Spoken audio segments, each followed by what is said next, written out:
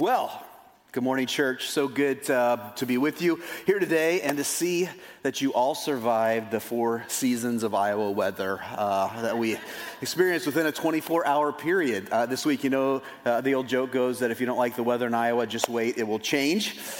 We literally saw that happen this Wednesday. Even I actually on Wednesday traveled up to Mayo Clinic for a couple of appointments, and we literally experienced snow, a heat wave, hurricane force winds, I think a few other weather events there, but thankfully the important thing is that we survived and you survived too, and we have the opportunity to worship together here today, right? What a great privilege that is.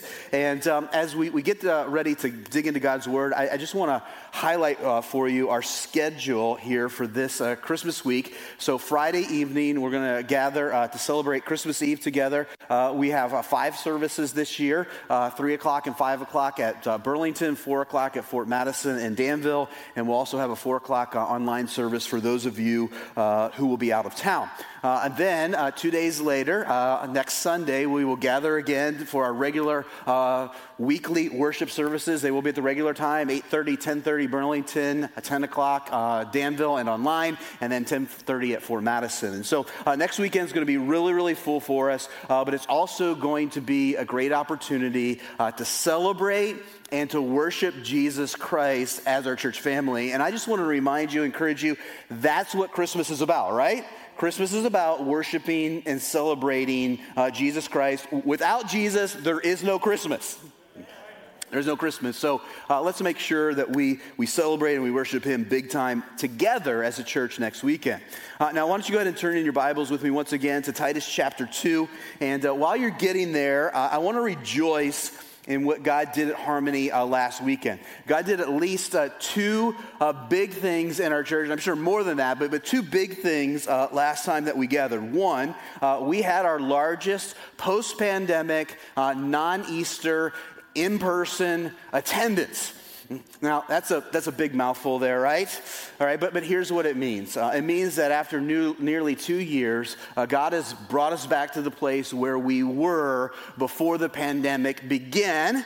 And I know that you might not think that that's a really big deal, but I just want to tell you that's a really, really big deal, at least for me, because I know that over the last 2 years, given my weak faith, there have been many, many times where I've wondered, are we ever really going to get back to the place that we were before all of this stuff happened?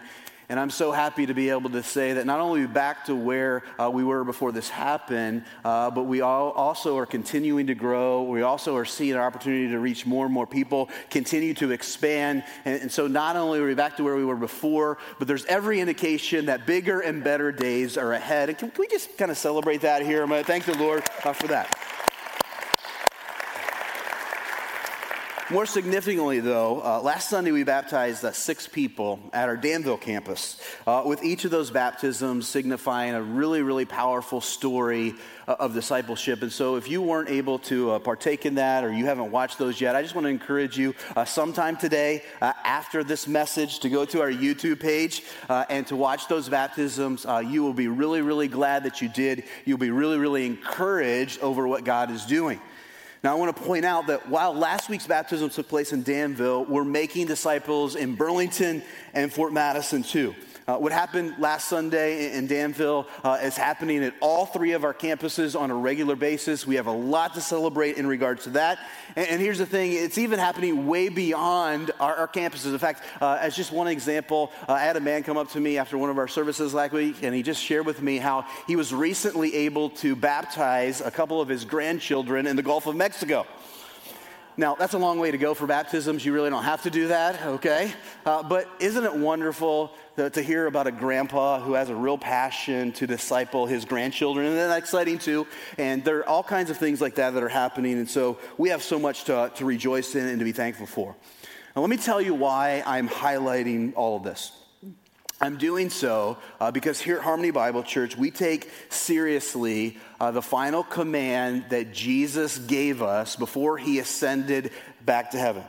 Before he did so, Jesus told us that we are to be about one primary thing, and that is discipleship. We are to be his disciples, and we are to do so by making disciples. And since here at Harmony Bible Church, we love Jesus.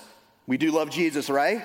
and we want to please him more than anything, we're laser focused on this one thing, making disciples of our great God and Savior, Jesus Christ.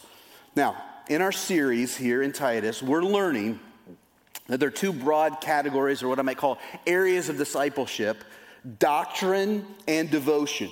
Paul shows us this very clearly in chapter 2 of Titus. In verses 2 through 10, he addresses devotion, and in verses 11 through 14, he talks about doctrine. And we looked at the doctrine part last week, and so this morning, we're going to look at the devotion part. And as we do so, let me highlight three things about our text. First, in verses 2 through 10, there's a message about devotion for everyone. Paul systematically talks to older men, and then older women, younger women, and then younger men. This means, get this, that if you are a believer in Jesus Christ, our text has something very specific to say to you about what devotion should look like in your specific area or specific time in life. Second, Paul makes it clear that mission is the purpose of devotion.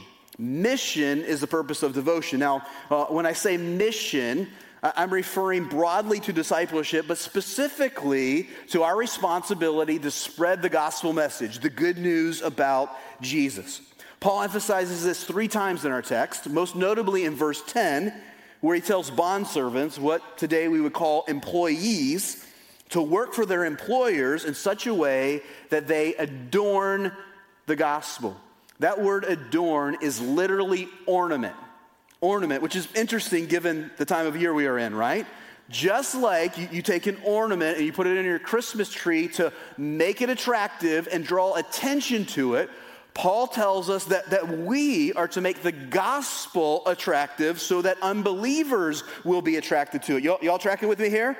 All right, we are supposed to be an ornament for the gospel, which means our lives are supposed to attract people to the gospel so that they might find it beautiful and they might believe it like we believe it. Now, the gospel is beautiful in and of itself, right? It's the most beautiful, most wonderful, most glorious thing in the world.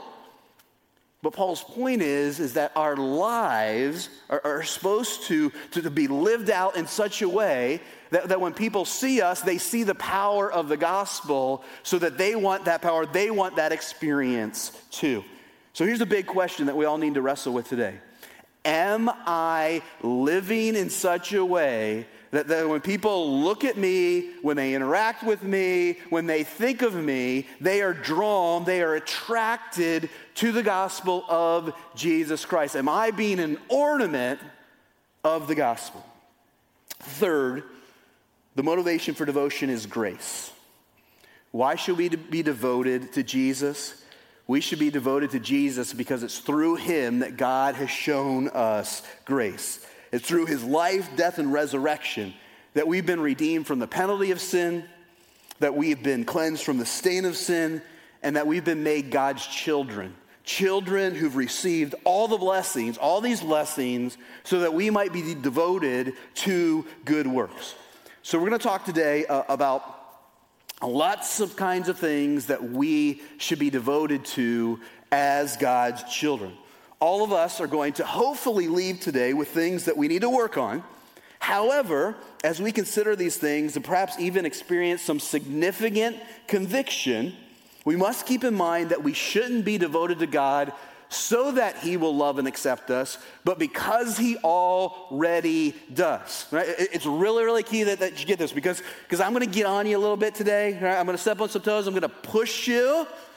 But you need to recognize, you always need to remember that I'm not encouraging you to pursue these things in hopes that God will then love you and accept you and save you. I'm pushing you to do these things because he already has. So this was the entire message last week. Are you with me, by the way? Yeah. Because if you're not with me, I'll go back and preach that entire message I preached last week. Don't tempt me because I'll do it. Seriously, though, as we go today, so when you leave, hopefully you're going to leave and say, that's something that I really need to focus on in the days ahead. But you will leave not feeling like you have to in order for God to be pleased with you, but because you're overwhelmed with the fact that he already is, and therefore you just want to go out of appreciation for what he's done for you to live in a way that is in line with what you already are and what you already have. Now, with that said, I want to briefly look at what Paul says devotion should look like for every demographic in the church. Since we don't have time to look at everything in the text, however, I'm just going to give a summary for each group. And as I give this summary, I want you to keep in mind two things, all right? First of all, you need to keep in mind that there are probably going to be things that make you a little bit uncomfortable at a time or two, all right? There are a number, probably at least 3, maybe 4 landmines in this text that could serve, I could really do entire messages on, and at times in the past I have.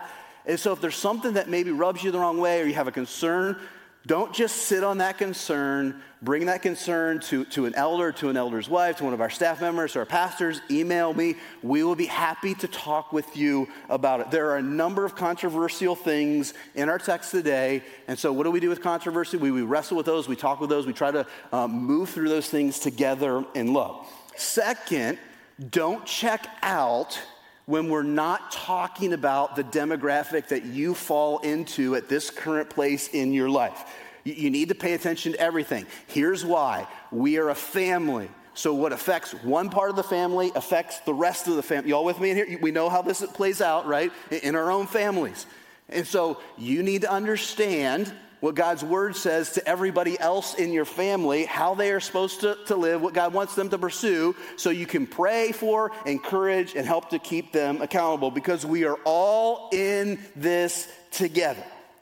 We're all in this together. Now, with that said, let's begin by looking at what Paul says to older men. Older men. And we can summarize what devotion looks like for older men with the words godly character. Godly character, as expressed by things like sober-mindedness, dignity, self-control, and especially faith, love, and steadfastness. The word dignified in verse 2 is especially helpful in understanding what it means to be a man of godly character. The word means worthy of respect. Worthy of respect. Older men are to have such godly character that they're looked up to by everyone in the church. I want you older men to listen to me really carefully here. I would guess that you all want to be looked up to. You all want to be respected. However, the kind of respect you should desire shouldn't primarily be because of your business acumen or your financial success or because you're a man's kind of man. Instead, the kind of respect you should aim for is the respect that comes from being a man of godly character. I want to go further here, men, and point out that if your godly character is truly going to be seen and have its intended effect, then you have to be involved in other people's lives. If they are going to treat you as worthy of respect, then you need to be in a relationship with them where they can actually see the kind of character that you have. They need to see your faith, your love, your steadfastness. So what I'm talking about is being a man who's both devoted to Jesus and devoted to pouring into others so that they become devoted to him too. Can I just say this, all right? We do have, thankfully, a lot of older men at Harmony Bible Church are devoted to Jesus. What we tend to have a lot less of, though, are older men who are also devoted to pouring into others so that they can be just as devoted to Jesus. So we've got a lot of older men. Yeah, we're devoted to Jesus. We love Jesus. We love his word. But what we need is we need older men who are devoted to Jesus to be willing to pour into others, specifically into younger men, so that they become devoted to him as well. You know, a sad reality is that most men live the entirety of their lives without an older, more spiritually mature man pouring into them. And I know this was true for you older men. And you might say, well, I didn't have any pour into me, so those younger guys, they'll be okay on their own. And I just want to tell you, we've got to stop this cycle. Just got to stop it. And we older men, I'll put myself in that. I'm going to put myself in both categories this morning, all right? But we have to take our devotion to Jesus and recognize that that devotion includes helping others, especially other younger men, be devoted to him as well. So older men, I want to challenge you today to step into God's calling on your life. Can I just say this to you? If you are an older man who is a follower of Jesus, his calling on your life is to pour into others, especially younger men, so that they'll become devoted to him as well. Older men, let's not get caught up in the things that have no eternal value. Let's not just simply coast into retirement. Let's not be cynical. Let's not be apathetic. Let's not be ambivalent. Instead, you know what we need to be like? Or who we need to be like? We need to be like Joshua's old friend, Caleb. Do you remember Caleb?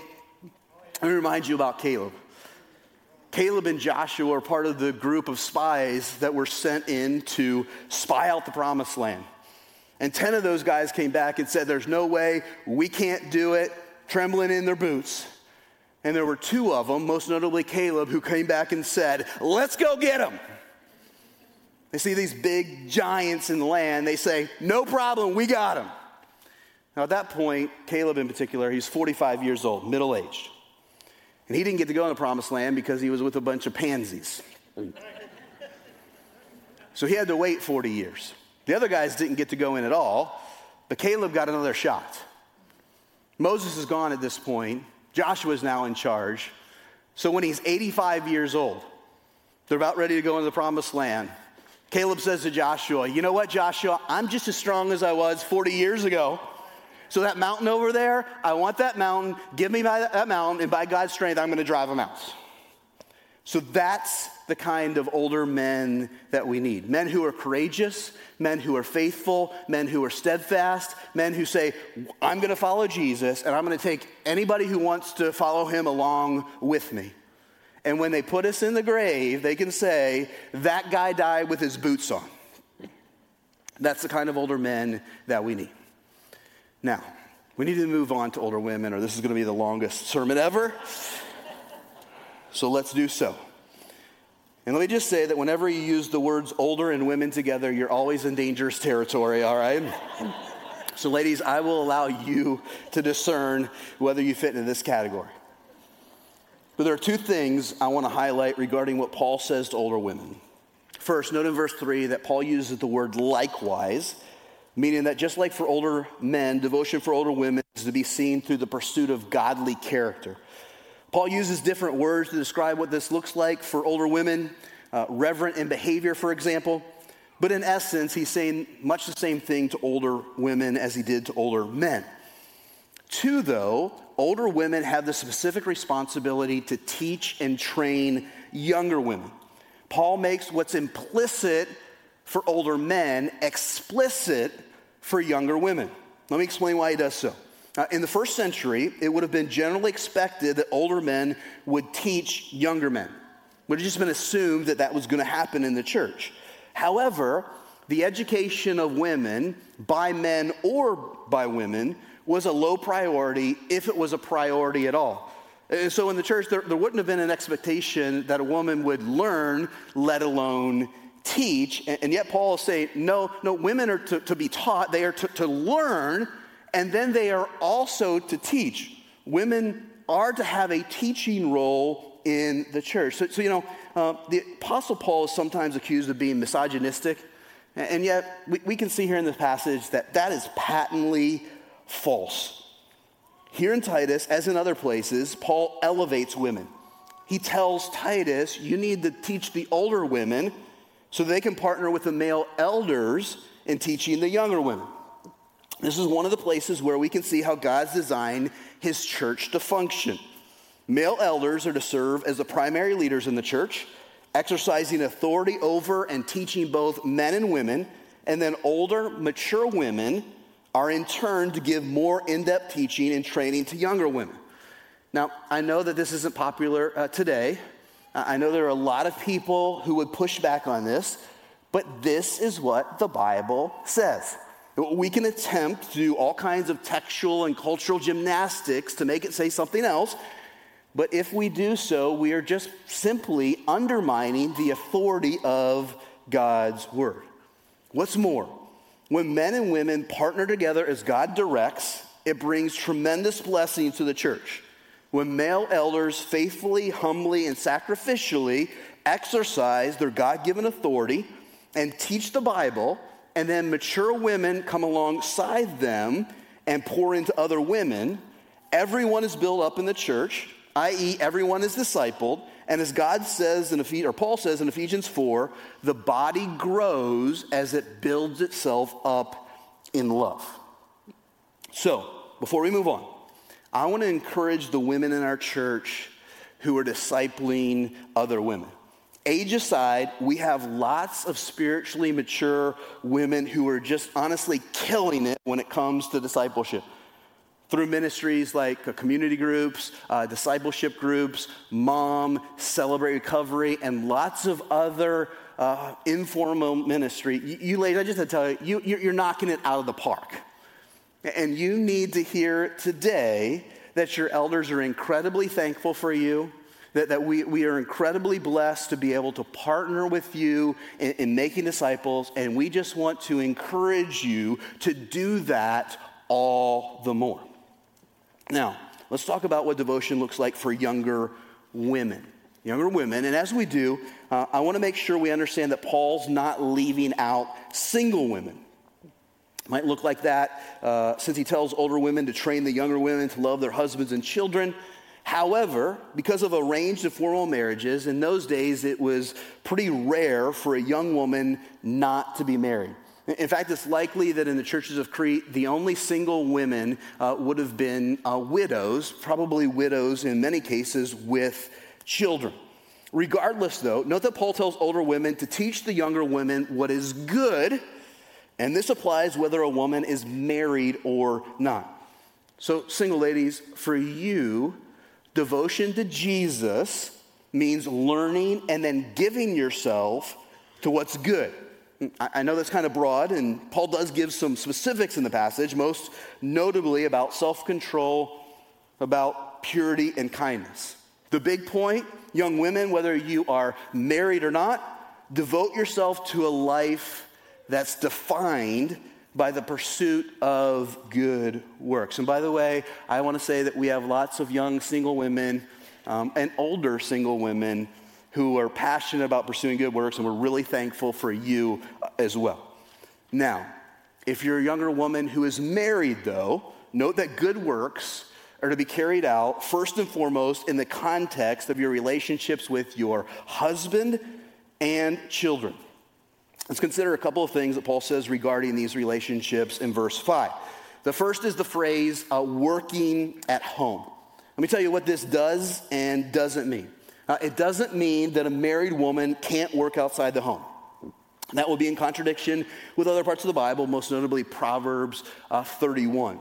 What's more, in the first century, there wasn't a debate about what we would call a career woman. So one of the things that we've got to be careful of when we come to passages like this is importing 21st century debates into a first century text. You know what I'm talking about here? All right, so there was not a debate in the churches of Crete as to whether or not a woman could have a career. So Paul's not addressing that issue. Instead, when he says that they should be working at home, he's saying that a wife and a mother should make loving on and caring for her husband and her children a priority. It simply reinforces what Paul says earlier in verse 4 when he tells the older woman to train the younger women to love their husbands and children. So let me try to be really clear what Paul is and isn't saying. He isn't saying a woman can't have a career, but he is saying for a wife and mother, her family is to be a priority. Maybe it will be helpful to put it in this way. Wives and mothers, your primary context for living out your devotion to Jesus is in your home. It's in loving on and caring for your husband and children. And wife and mothers, I want to encourage you that this is where you can have the greatest gospel impact. Now this might be a controversial comment, or it might not be, but I will stand on it till the day is over, all right? the greatest gospel impact that a wife and mother can have is in her relationship with her husband and her children. Why is that the case? Well, marriage is meant to illustrate what? Marriage is meant to illustrate the gospel. So the more that a wife pours into her marriage, loves on and cares for her husband, the greater the gospel is going to be displayed.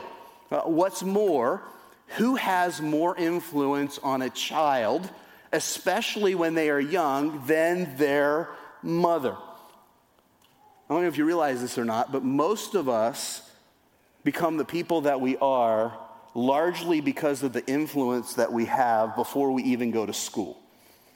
Who we are is hugely impacted before we go to school, and who has the greatest opportunity to have an influence and an impact on that? It is the mom.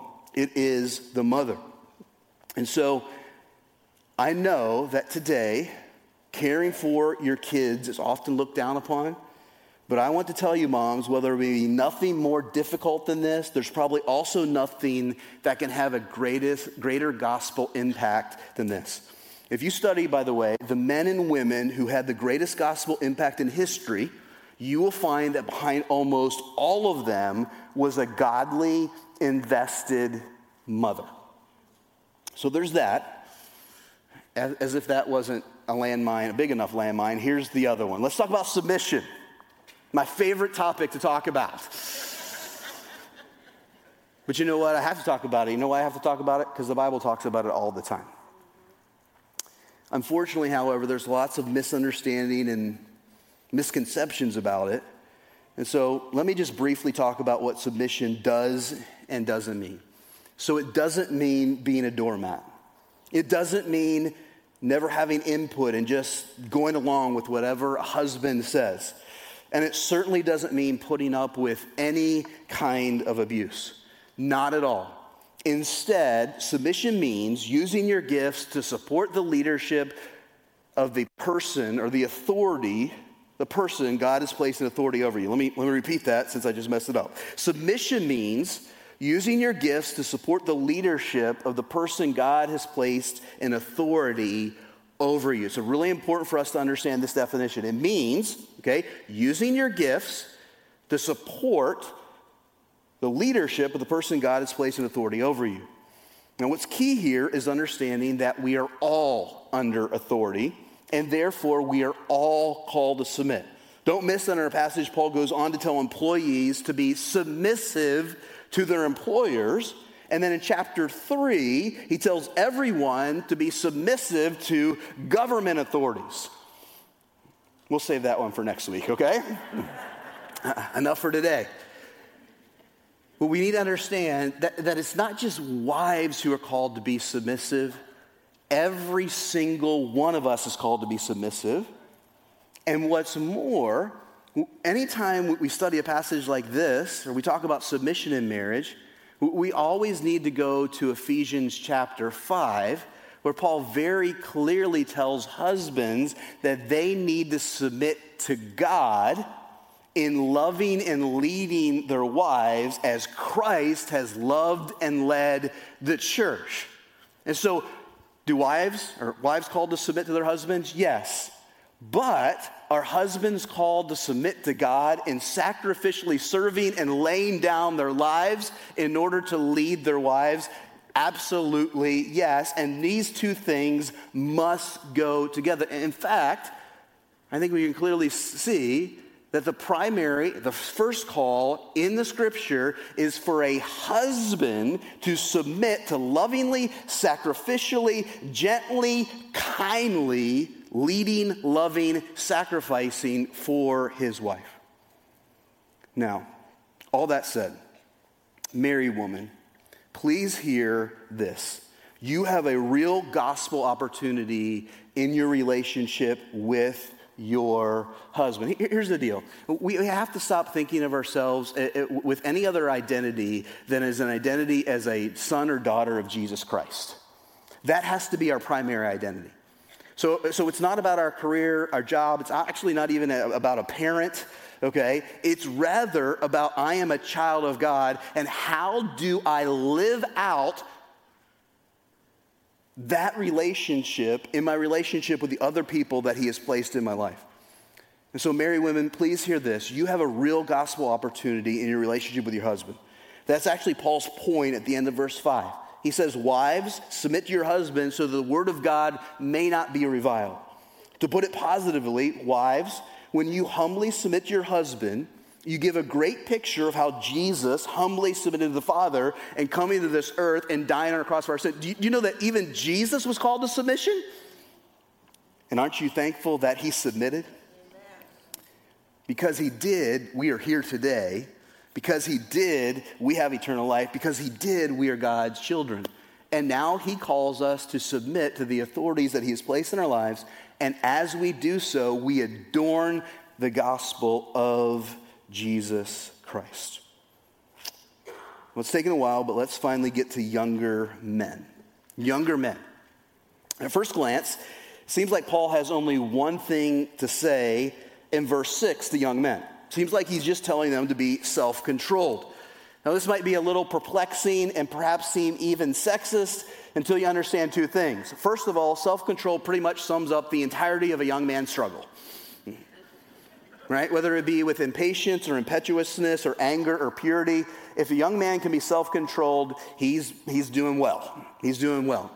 Self-control is the primary thing that young men struggle with. But two, we need to see what Paul says to Titus in verses 7 through 8. He's also saying to younger men. Titus was a young man himself, and Paul wants him to be a model for the other young men in the church. He literally says, set them an example. Show that, Titus, you're a young man, so set the other young men an example of integrity, dignity, and sound speech. In other words, he wants Titus to be a model for the young men of godly character.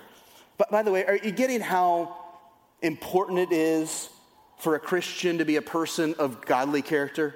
That's Paul pretty much, you can sum everything that he says up here. He says, whether you're old or young, man or woman, be someone who has godly character.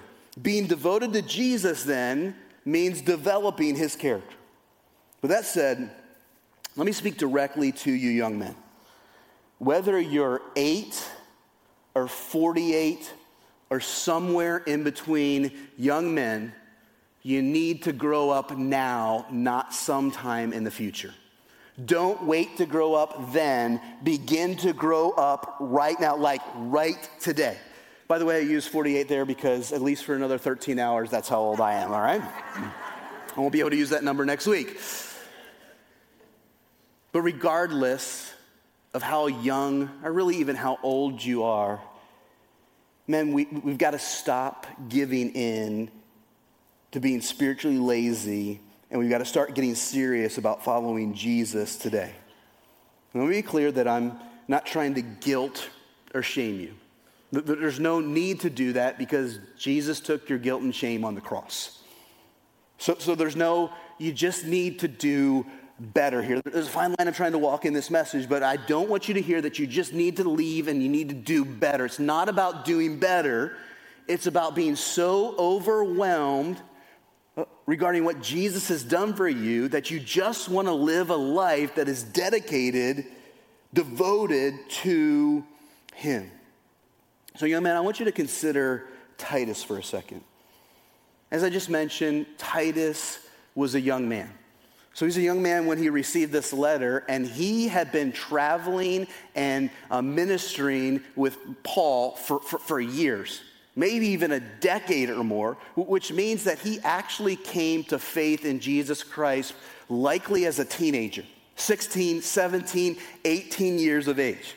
And the moment that Titus came to faith in Jesus Christ, he was just all in from the beginning. He began to travel with Paul. He began to preach with Paul. He began to plant churches with Paul. He gave up his entire life, and he says, I'm just going to go wherever God leads me. I'm going to do whatever he calls me to do, and my life is going to be all in for the gospel. Pretty much what Paul is telling Titus here We can see throughout the rest of the New Testament that that was true of Titus almost from the day that he became a follower of Jesus. And so what's the point? Well, here's what I want you to think about, young men. Don't you want to have the same experience that Titus had? Don't you want to be a young man who makes an incredible gospel impact? I mean, think about this. Titus is maybe in his late 20s, early 30s, and Paul thinks enough about him. He says, I'm out of here. You got all these new disciples. Why don't you go plant a bunch of churches? And by the way, no email, no text messages. This letter would have taken months to get to him. He's there on his own, and yet he's mature enough, he's godly enough, he's passionate enough, he has enough integrity that Paul says, you got this, buddy. You got this, buddy. And I just want you to think, young men, about the experience that Titus has had the last 2,000 years after person after person after person has showed up in heaven and said, hey, you're that Titus guy? Thanks for being devoted to Jesus.